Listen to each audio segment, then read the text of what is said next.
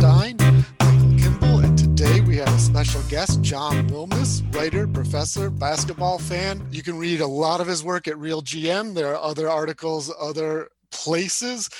And yeah, so here we are. It's week one of the best weeks in the year, one of the best weeks in the NBA season. All of those off-season trades, picks, moves, coaching changes.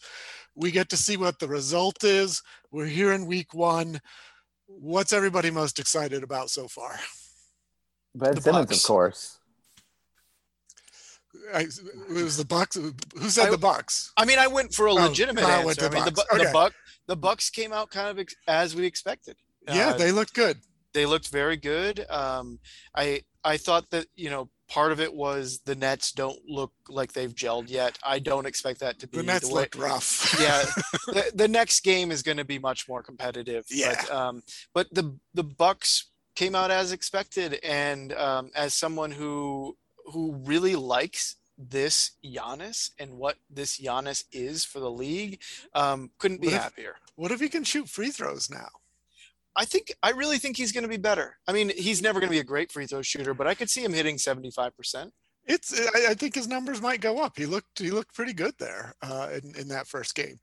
John, what did you say? I missed it. I was just joking. I said the Ben Simmons thing, which well, let's get into it. It's not really a joke. That's what the media's all on. But so much of the basketball coverage is now about not playing basketball.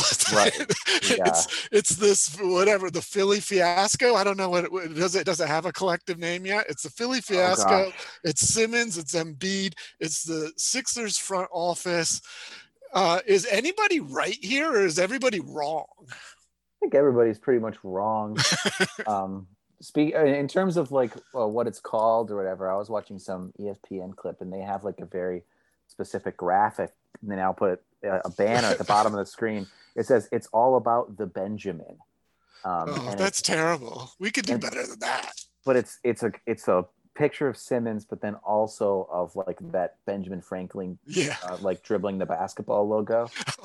Okay, that's better. I accept it. It's rough. It's rough. Yeah, no, nobody's right.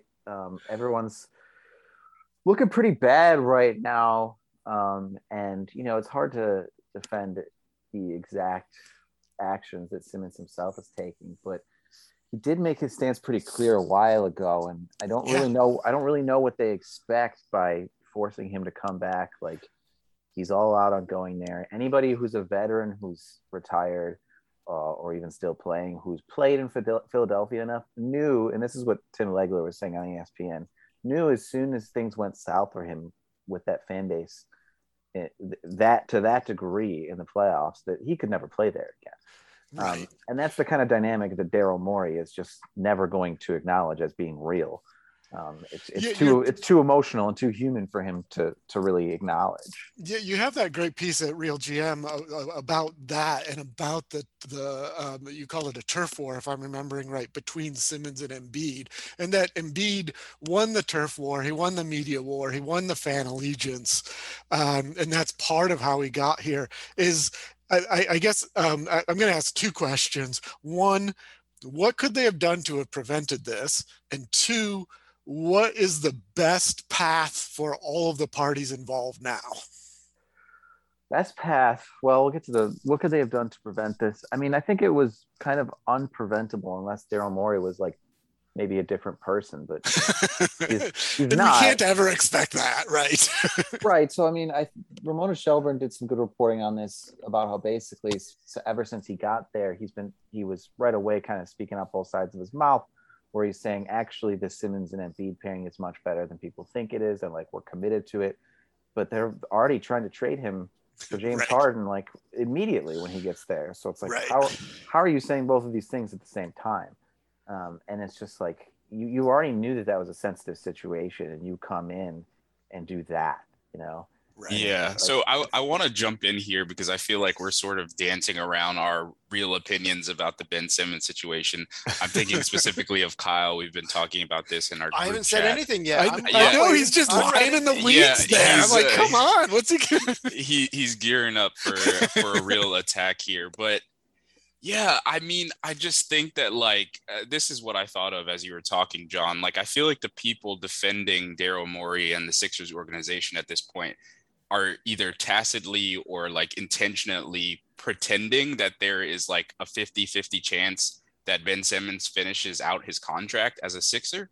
And I just don't think the chance is that high because like essentially I've said this from the beginning, Ben Simmons wants to get traded on his timeline rather than Daryl Morey's timeline. And if you think and I don't think for a second that Daryl Morey like actually wants Ben Simmons to come back and like finish out his contract. So it's like, and if he does, that is another indication of him completely just ignoring the human element in all of this. But it's like if you're defending the Sixers at this point, you're just pretending that like they won't trade him the millisecond they get something approaching a deal that they like. Right. Kyle, let's hear it. So, I mean, I'll go back to what John was talking about with the beginning of this, where Daryl Morey is speaking out of both sides of his mouth, because I think a lot of people in the media would like to be able to allow Morey to have that side of it where he was really where the trade was, of course you try to make this trade, it's James Harden, right? And he knew what he was doing there. And very clearly, like the point is that it's an inflection point. When you make that decision to go for James Harden, the news will come out. You know who Ben Simmons is. You know the relationship to the fan base. You know the way that is going to turn out.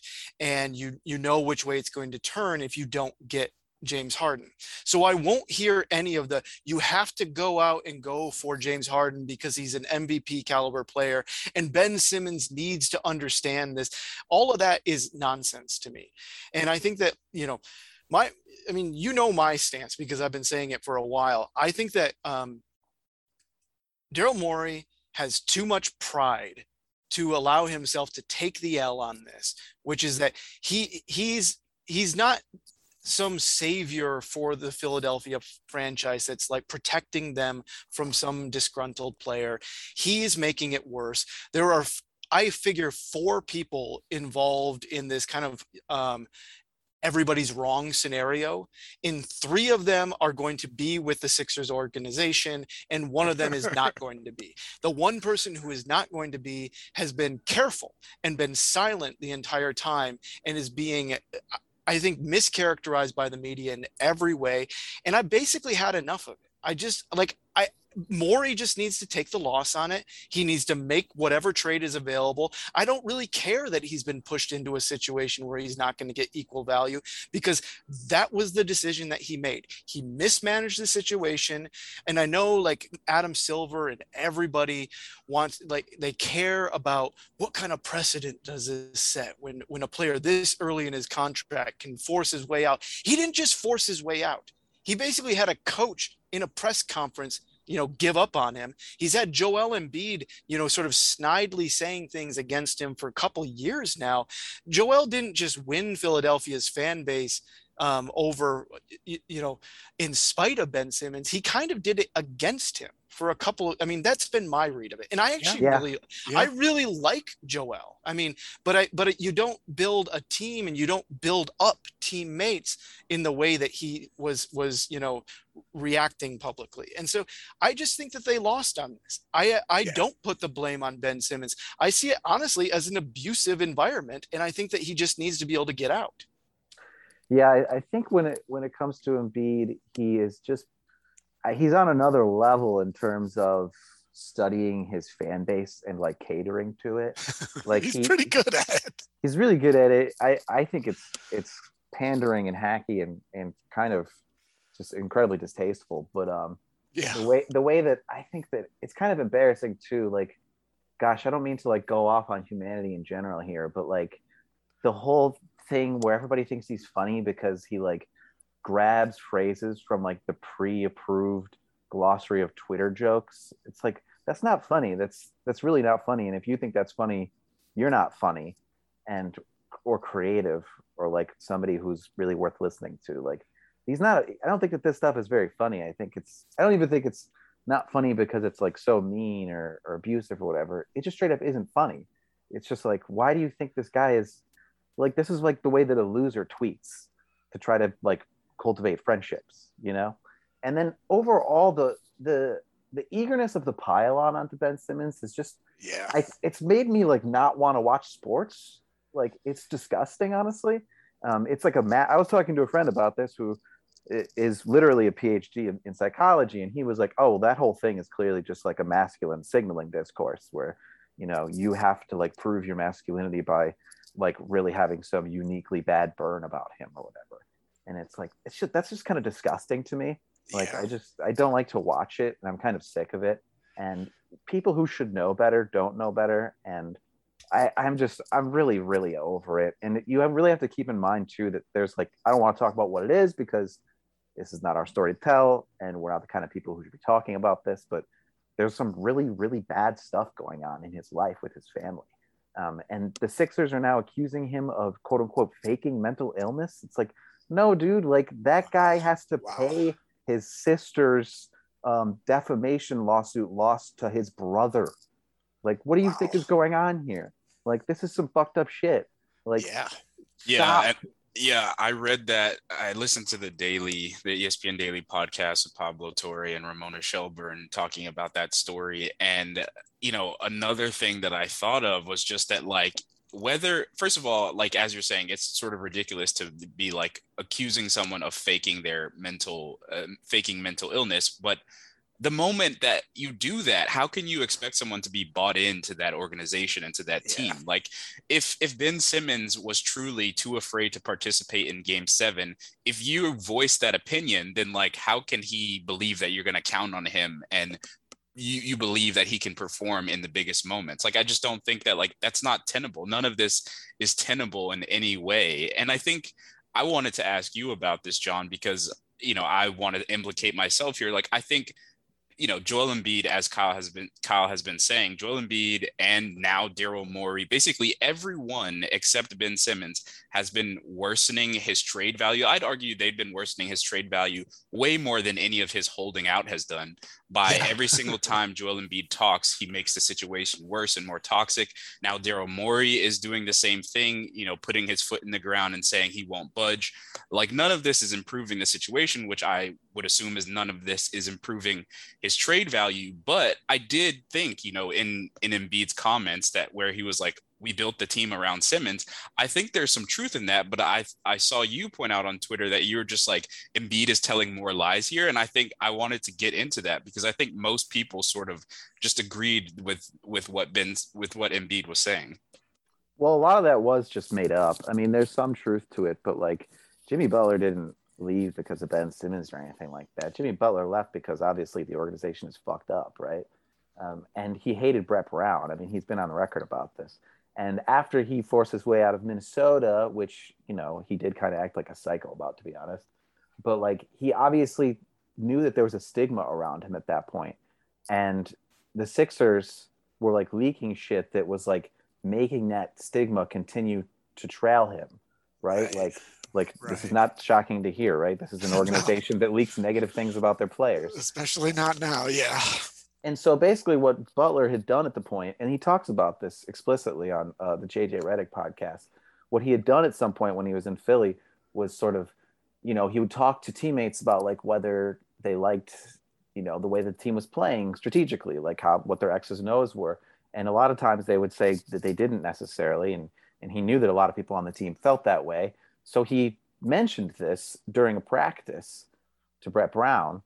And then a lot of the players on the team who agreed with him privately didn't really like agree with him in that moment. And then that got leaked out as like Jimmy Butler is being crazy again and challenging Brett Brown's authority. And he didn't like that they did that to him. And then when he went to free agency, he was like still undecided. And what he heard about through his agent or whatever about where they were at with him was they want you back if they can control you. Which, if you know Jimmy Butler, you know is not what he wants to hear. Did they use control? They used that word? I don't know if they use those words. But yeah, I get that. I like that you brought up Jimmy here because his image is no longer that now. Like we Right, all because look at him. So what has to happen for Ben Simmons to change his image in the media? Can that well, happen for Ben Simmons? go to a functional organization, which I mean, the teams who are looking to trade for him are also not functional for the most part. So that's not a good prospect for him. How about Detroit? Detroit was in that mix of 6 teams that were I looking still to think trade for him. he needs. Is he a fit there? No. He needs to go to the Spurs. I really think the Rockets. Spurs. How about the Rockets? I want to see the Spurs trade for him. Yeah, I mean, but when it comes to the Al Horford part of this historical revisionism, they said that they got him because he was a stretch 5 or whatever. But it's like, bro, like Al Horford was bad for you and for Ben. He was just a bad guy to add to that team. I always who was thought a good guy to have on that team would have been to keep JJ Redick. JJ Redick, Robert Covington. I also thought mixed in with that was like Embiid was critiquing the organization. You know, like Daryl Morey's in his comments today is sort of saying, what could we possibly have done differently to not wind up in this situation? Oh, I don't know, like a laundry list of things, including like not basically everything. Not choosing Brett Brown over Jimmy Butler, not choosing to pay Tobias Harris insane money. Like, I don't know, just so many things. Yeah, and this is not even getting to the fact of what I really feel, which is that the idea that you have a title or bust mentality building around Joel Embiid is just crazy to me. This is a guy who's played 40% of the games he's been eligible for since he got drafted. He averages more turnovers than assists in the playoffs. He can't stand on 2 legs in the fourth quarter of a playoff game. He averaged more turnovers than made field goals in the fourth quarter of the playoffs this year. But when you've got a good scapegoat, you know, everything comes out in the wash. It's crazy to me. Like, this guy is not like a championship player. Like, he could be if he was like on an unbelievable team and he learned how to pass. But like, come on. Like the idea that there's just like this attainable fit for him that's automatically going to get you to a championship when it's like, okay, what did he do without Simmons? Got swept, right? Over the years, was the Sixers record when it's Embiid and no Simmons? It's under 500. What is it when Simmons plays without Embiid? It's over 500. What are we doing here? Like, I feel like I'm the only one who actually pays attention to what's going on here. I'm going insane. Yeah, you and me both. And I mean, I think like also I'm even more wrapped up in like the conversation around it, but everyone's talking about, Embiid and Doc Rivers, they only let this one thing slip out once in public. They've been supportive of him this entire time. It's like, this is like the easiest thing to do in sports. You give the non-answer that creates no opportunity for the media to create a narrative. Like, this is job number 1 for the supposedly chemistry coach in Doc Rivers, because he damn sure wasn't coaching the team well. They got beat by a worse team. Like, they should have beaten the Hawks. They got beat by a worse team, and he'd been beaten, you know, being up 3-1. What was that, the 4th time? Like, it's ridiculous. It's like, just do the one thing that you're supposed to be good at. It's unbelievable. I have to give a nod of respect here to Tobias Harris, because everybody just likes that guy so much that they won't like meaningfully comment on him. Like, because he really, you know, he's making the same money as Simmons. He's a worse player. He was just as much of a dud in the playoffs. In fact, like, he was worse. I mean, he was. He's a really nice guy, though. 4 for 22 from the field. He looks like J. Cole. That's what it is. Yeah, he does. Yeah. I like Tobias too. As you know, I mean, I've been rooting for the Sixers for, you know, several years now. I mean, it just happens that like my favorite player on the team has been Ben Simmons. And so like, and I'm not just coming to his defense because of that, but it put me in a particular position where I just am not going to be blinded by all of the weird smoke and mirrors that they're trying to play on us, you know? Yeah, I mean, he's been my favorite player on the team too, and I have been a fan for years because of him, and specifically because of his non-fit with Embiid, which is actually a much better fit than people think it is, even given all the problems. Like, obviously, they've been very successly. And when they had elite shooters, I mean, granted, you maybe don't need to have elite shooters to make team work, but they kind of did for them. They really needed like a JJ Redick, and you know, I think getting Seth Curry was a really good thing. It was unfortunate the way things ended last year. God, imagine if they traded for Kelly Olynyk instead of George Hill at the trade deadline last year. Yeah, George Hill is like, I don't know what it is. He only works in Milwaukee. Anytime he's on a team that's not the Milwaukee Bucks, he can't do anything. Apparently, yeah. So we've been talking about Philly, which to some extent is in this situation because they're trying to win a championship. And that's the only way these things can go for a lot of franchises. It's turned into a mess. Let's move to another franchise that also made some moves to win a championship with potentially a much better outlook than the Sixers now, though not a lot of people would have said that last year. The Chicago Bulls. John, this is your team. 10 new players, I think, from last season. I don't know if I have that number right. They have Vucevic from last season, Lonzo Ball, DeMar DeRozan, Alex Caruso. Does Pat Williams make a jump? Are we expecting anything from the young guys? Kobe, Javonte Green, maybe Elise Johnson was a nice low-key pickup, I thought. How do you think, what's your hope for the Bulls this year? Well, first of all, don't sleep on, small forward dynamo Javonte Green, but I love what they've built. I mean, you guys watched the game as I did because you were on the other end of it as Pistons fans. They played one game obviously so far this season, and here's the thing: almost nothing went right for them, and they won, which is not something you can say about any of the last 4 years of Bulls games. So I was surprised by how intense the Detroit defense was. They made it pretty difficult on the Bulls, pretty much the entire game. You found encouragement that the Bulls overcame that difficulty and actually won a game rather than it slipping away. Absolutely. I was surprised by a lot of things about that game. So one of the more interesting things about it was that I thought that there was like a poise gap. It was obvious at the very end too. I was sort of like, if Cade Cunningham was here, we might be looking at a different outcome. But yeah. Well, it was at the end is when the Bulls just like stepped up and big brothered the situation because they have so many more veterans. But like, right. But the Pistons looked like the more poised team for the first 3 quarters. I felt like, and the Bulls they looked like a nervous bunch, like going on their first date together or something. And it was funny because in the preseason they had perfect ball movement and it was like globetrotter shit, right? Yeah. And especially now, that first preseason game, it was crazy how great they looked. Dude, it was so fun. I mean, I didn't get too carried away because it's like we're playing the Cavs. Cavs are gonna be sure, awful. Of course, but it was still fun to watch. Super fun to watch. And we didn't play any good teams. Well, Memphis is pretty good. That's the only good team we played in the preseason. So I didn't really get carried away with any of that. But like, they couldn't get the balance right in that first game because they were either having these bad possessions where somebody would try to hero ball too much. That somebody was usually DeMar DeRozan. Or they would overpass the ball and pass up on a lot of good looks. And so you got to get in that in between, right?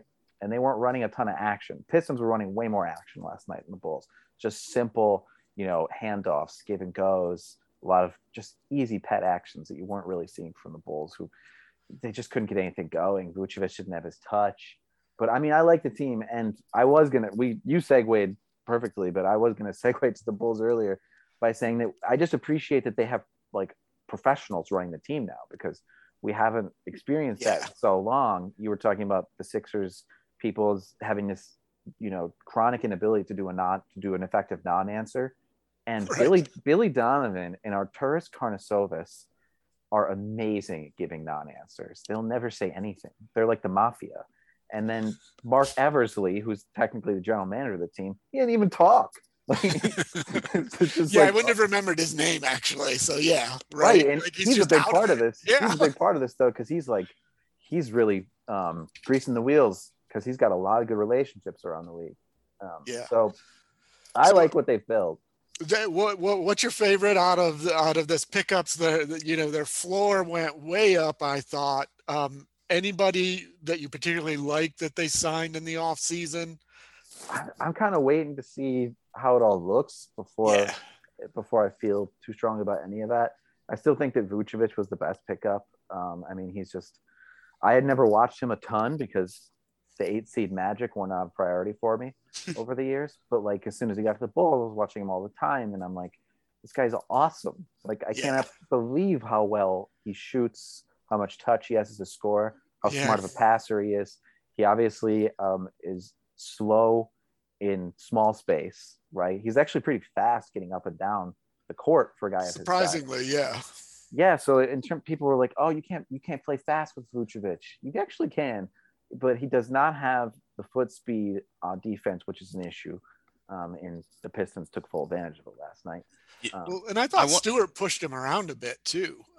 Yeah, he did. Yeah, which I was just surprised because Vucevic is a big guy.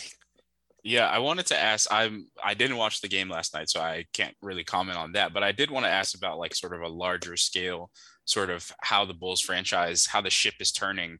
I follow you obviously on Twitter, and someone like Ricky O'Donnell, who I feel like I've been leaning on towards getting the sort of lay of the land. Like, is it true you think that the Bulls are just operating now like these sort of massive market, spend money, we don't really value picks? Is that your sense of how things are operating? Like, do you think they're gearing up to go after another star? Yeah, I mean, so another friend of Ricky and I is Kevin Farragon, who does the Dennis Podman podcast, which is Great Bulls podcast. But his theory, and it's now defunct, not officially, but going to be soon. But it was a workable theory for a while, was that they were going to try to go after Jokic when he's available in a couple of years. Wow. But then, I mean, the Nuggets are spending money to lock everybody down now and going into the tax in the way that people weren't sure they would.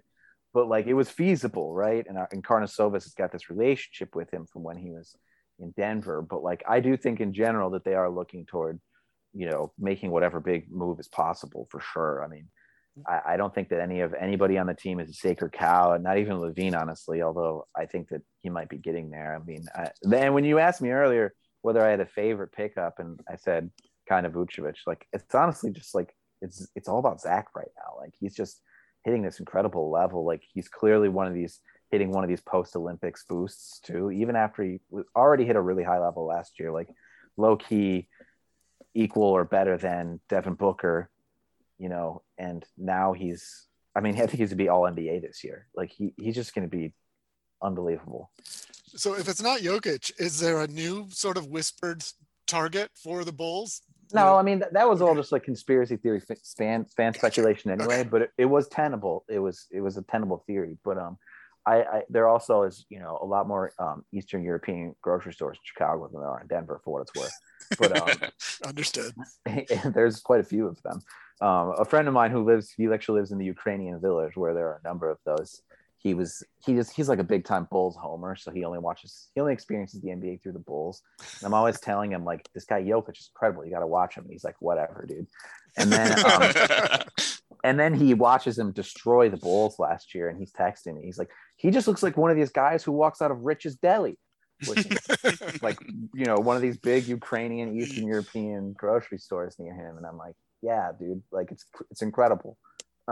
Yeah, no, I wanted to say, I feel like Zach LaVine, I guess I'm on the sort of media ombudsman beat for this episode or whatever, but I feel like Zach LaVine is someone who gets talked about in a way for a long time as someone who was like an empty stats guy, someone who the analytics people really didn't love and they just weren't sure about. And I think that gets parroted by people who don't necessarily like walk around with the analytics bag, so to speak. Like, just think about it from myself. Like, if you're a serious NBA fan, it's still pretty hard to watch like more than like one or two teams games on a regular basis. So if you're not watching the Bulls and you're not watching Zach LaVine, you're just going to parrot whatever you hear Zach Lowe or Nate Duncan saying. And, they had their doubts about like how much his talents and his scoring amounted to early on, but like, as you're saying, he's reached the level of efficiency, of playmaking, of defensive like know-how, that it's like becoming pretty difficult to like throw those same claims at him. And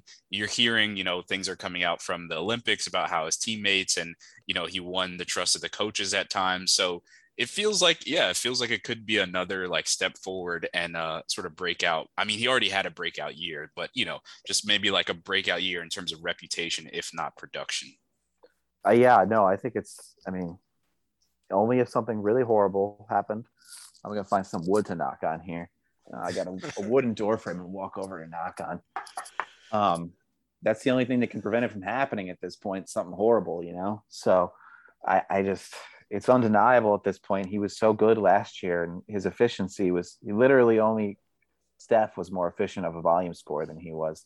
And this is like, he's taken really difficult shots last year.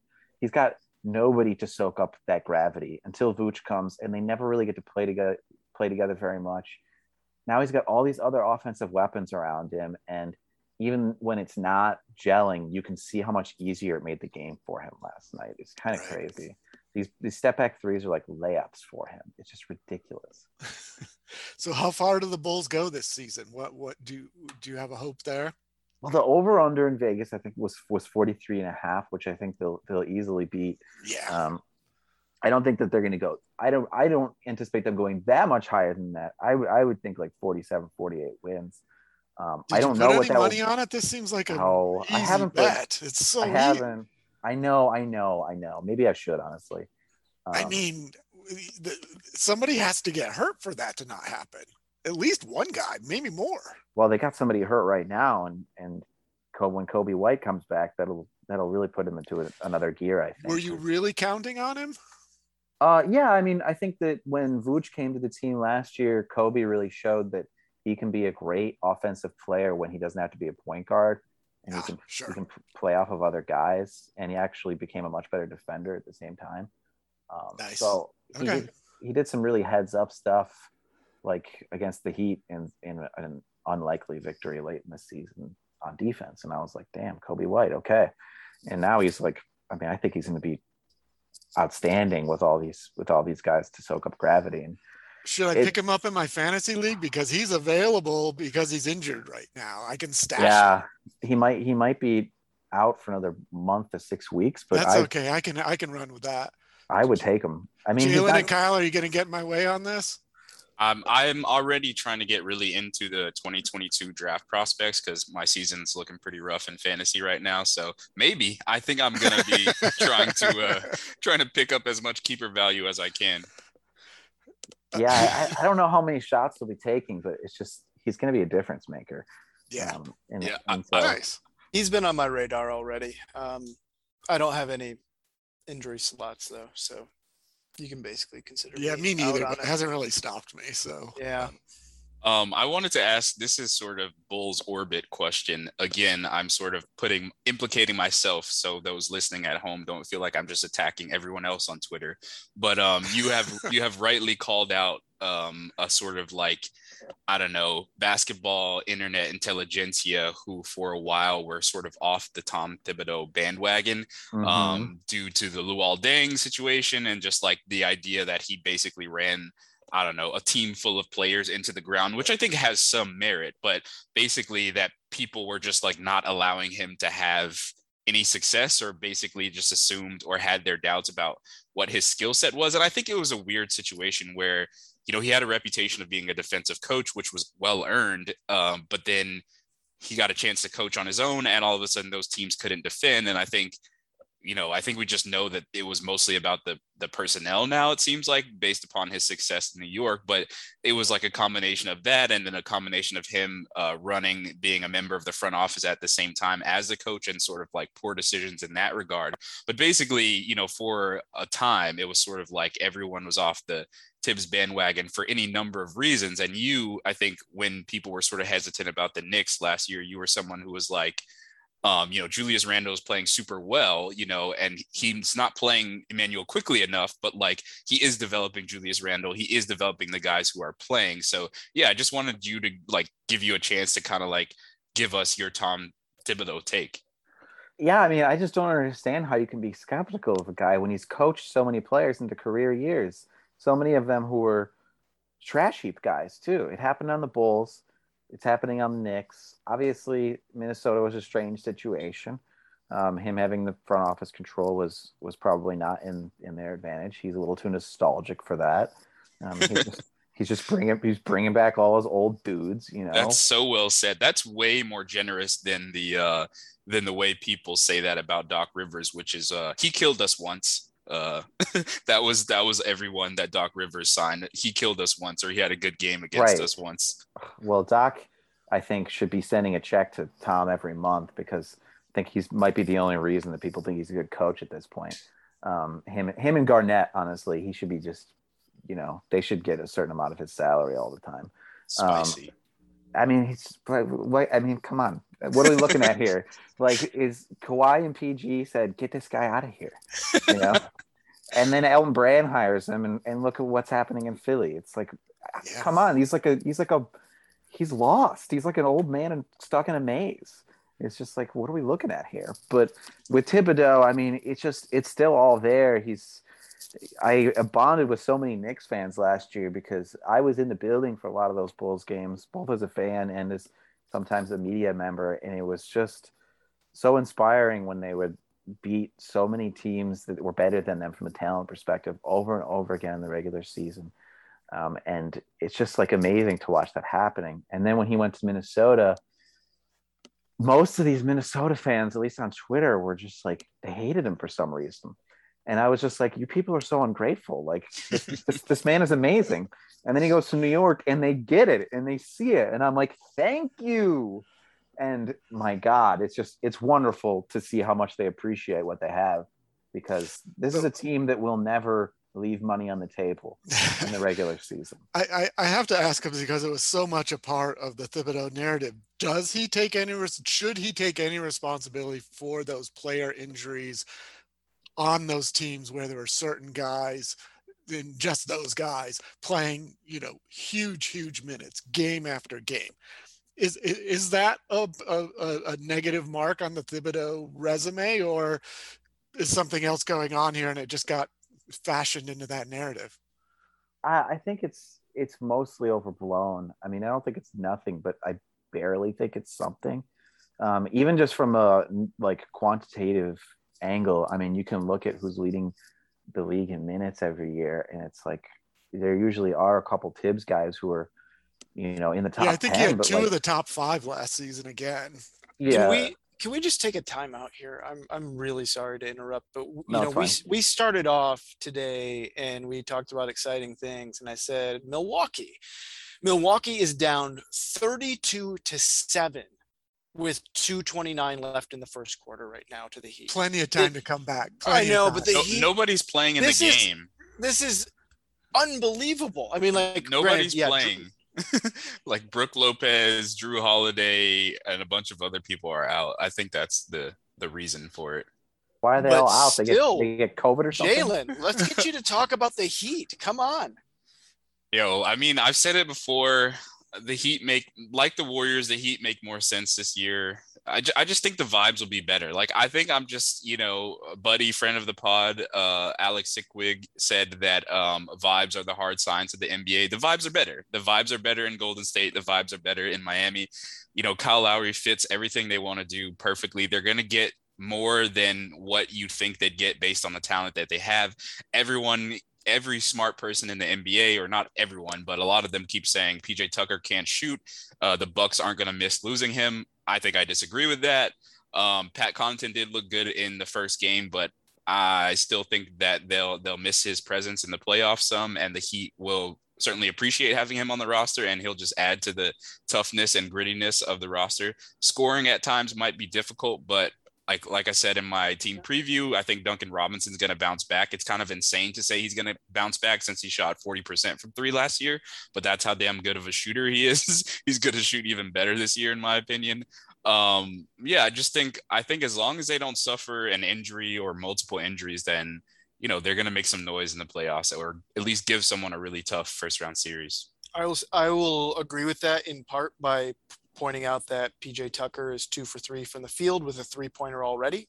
And I watched some Heat preseason games, and the word that Tyler Hero had gotten into the weight room in the off season looked very true to me. That additional conditioning and strength that he'll have. I mean, who knows what went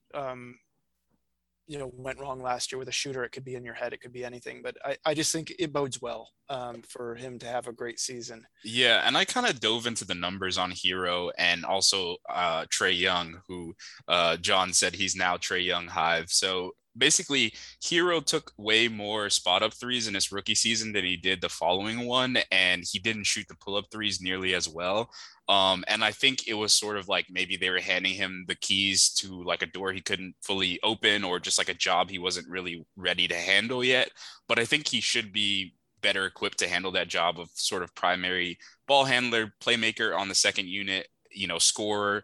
And I think he's just going to shoot better. I think he's going to shoot better on pull-up threes. I think he's going to shoot better on those mid-range floaters. And I just think he, like you said, the added strength should help. I think he'll be in a good position. And with Trae Young, it was really weird. He took fewer threes last year. I think his three-point attempts a game went from like 9 to 6. And I think he was trying to figure out a way to be more efficient because he doesn't shoot the three as well as you would think based on his reputation. But what happened was he ended up in floater range more often. And, he could still make that work. He basically beat the Milwaukee Bucks for a game with that floater. And he did the same thing to the Sixers. So it's not like that was totally bad, but like from a maximizing your points or point potential standpoint, I think he needs to get back to taking those 10 threes. And if he ever shoots like 36% or above on those pull-up threes, it's going to be impossible to stop him, even more so than it is already. Yeah. I love Trae so much, man. I was going to say that's a good transition. I know I kind of stole the mic from you there, John. No, it's fine. We don't need to talk about Thibodeau minutes. Can I put something to you there about Trae then? Because one of my talking points that I put up to myself was the Christmas games and the opening games of the season, the Martin Luther King Day games, those are kind of the NBA showcase, and they really carefully pick the slate, and they're always feeding into some kind of like pre-crafted narrative. And I had somewhat of a negative reaction this year to the Luka Trae game, just in the sense that I was like, Trae I thought broke out of that narrative in the playoffs last year. Mm-hmm. I thought what he was able to do against the Knicks, and all the references to like Reggie Miller and like the pain of Knicks lore, and I thought that this was a moment for him to really sort of ascend and sort of have his own story. And I can also see then why you could see a picture, it's such a great narrative from the NBA standpoint then, where he's commensurate in some way. He deserves mm-hmm. to have this showcase against Luka and all this, but I don't know. I felt best to say ambivalent about it. I'm curious if you had a reaction to this opening game. The Trae Luka thing remains interesting to me. I think that there was such a like, oh, those idiots passed on Luka thing for so long, and people said the same thing about the Suns. Well, how can you say that when they go to the finals, right? How can you say that when the Hawks go to the conference finals? Obviously, the Kings still pretty ridiculous, especially given what's going on with Marvin Bagley right now, for them to pass on Luka. But those other teams did really well by themselves, and the Hawks especially. Trae is just he's such a true star. It never gets old to me when somebody who is just physically smaller than everyone on the floor manages to be the best player on the floor. Like, this is why I've been a huge Chris Paul fan forever.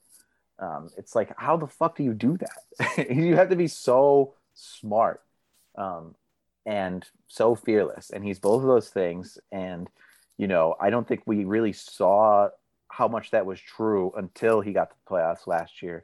And it was just like, holy shit, like, this is crazy. And I think that's it. God, I don't want to talk about the Sixers anymore, but like, that is the underrated part of that whole series. It's just like, hey, Trae was the best player in the series. Like, everybody going in, didn't think he was as good as he was, assumed MP would be the best player in that series, whatever. Trae was very clearly the best player in that series, right? He dominated. Anytime Simmons wasn't on him, he just scored whenever he wanted. When Simmons was on him, he was so smart about using screens. I think one of the most underrated skills in the NBA is not just screening, it is using screens correctly. He uses them so well. It's crazy. I love this guy. He's so resourceful and so smart, and he's just going to win a lot of wars going forward. Yeah, I think I've said this before that like I think it's just incumbent on us, like people who watch the game and hopefully watch them closely, to appreciate players like Trae Young and just appreciate players who are good and skilled and smart and tough. And I think that like it's very easy to like put up the headlines about Trae Young is shooting 31% on threes this year and he's taking 10 of them and this is like awful and bad for basketball and all this stuff. But if you watch the games, like Trae Young is really tough. Like people are like oh, he's not going to be able to get these like BS foul calls now. Like you don't draw those fouls if you're afraid of contact. You don't draw them if you're like not tough. Like Trae Young is like game. He's been game since day one from the hand fighting that happens in the playoffs. Like if you watch him on his drives, he might not get by the guy, but he's hand fighting him the entire time. So I wasn't as surprised. I certainly didn't expect him to do what he did in the playoffs, but like I had seen for like the years he's been in the league, I'd seen that toughness. I'd seen that willingness to be game for the fight, you know, and that's also a skill. Like it took Steph Curry losing in the 2016 finals to learn how to do that stuff. It took him to learn how to do that kind of hand fighting and the sort of like crafty James Harden tricks of hooking guys' arms and all these sorts of things, because you need that as a counter to the physicality that you're going to face in the playoffs. And Trae Young has just like had that the moment he walked in the league. Like not only was he skilled and talented, and not only is he like an incredibly underrated passer, but like just the other skills of the foul drawing, like that's a skill. That's a huge skill. And sure, he might not draw as many fouls, but he's still going to draw plenty. And I just think that like we just need to learn how to appreciate players who are not necessarily like LeBron James. Like not everyone can be LeBron James. Like Jokic is going to be deficient on defense for his entire career. That's okay. But like, what are you going to do? Are you just going to trade him, say we can't win a championship with this guy? Like that's idiotic. Like he's one of the best offensive players in the world, like maybe the best offensive player in the NBA, like if Steph Curry takes like a dip at all. So it's just like you just have to figure out how to appreciate them and figure out how to build around them and then hope for the best, because like otherwise this like championship or bust mentality just sucks everything out of the game. Yeah, with Trae, I get annoyed with that, like, oh, he's a little cheap foul drawing guy. Let's see what you do now that they changed the rules. It's like, well, he'll just do something different. Like, yeah, exactly. you just watch. He figures it out. Yeah, you watched it in that Sixers series again. It was just like the lines kept moving in that series, right? Like because the Sixers were a smart defensive team, and he just kept figuring it out. Like he's an amazing problem solver. I think I don't know if he's the best problem solver in the league right now, but I mean, for his age, he's the best. His age, definitely. CP3 is the only one I'd really put with him. Yeah, I would put him top 5 at the very least. I mean, he's so young. It's like, and fearlessness. I mean, he might be number 1, honestly. Like that's just crazy. It's just crazy. He's so small. Mm-hmm. Like Aren't we granting him more fearlessness because he's small, though? You have to. Yeah, that's how that works, I think. It's just like, it's crazy. I mean, but see, here's the thing. I don't think he thinks he's small, though. I just don't. I feel like he has a different... I know he is, but I think he has a different version of himself in his head while he's playing the game. I don't think he sees himself the way so much of the media does. Yeah, that's fair. I mean, he probably doesn't. I just love that guy so much. As soon as we finish this, we all get to watch the conclusion of Mavs Hawks. So I'm looking forward to it. Yeah. So we're coming toward the end. John, as our guest, I would like to offer you the last word for this episode of the Shot Tower Pod. Oh gosh, what's the last word? I guess the thing. Anything you want, anything at all. I'm just excited. Not excited. Just looking forward to seeing what happens with the Sixers thing. I don't even know if looking forward to it. I just know I'm going to keep looking at it. When will it be over? Yeah, I just want to see Simmons on a different team, and I want to see what the Sixers can be without him. And that's what the Sixers want to. That's what the players on the team very clearly want. It's what everybody wants at this point. It's what the NBA needs. I know this is bad for the NBA. It's bad for let's put it down. Make it be over. Yep. Yeah. Just like this episode of Shot Tower is now over. We are turning off the Phantom Power. Cheers.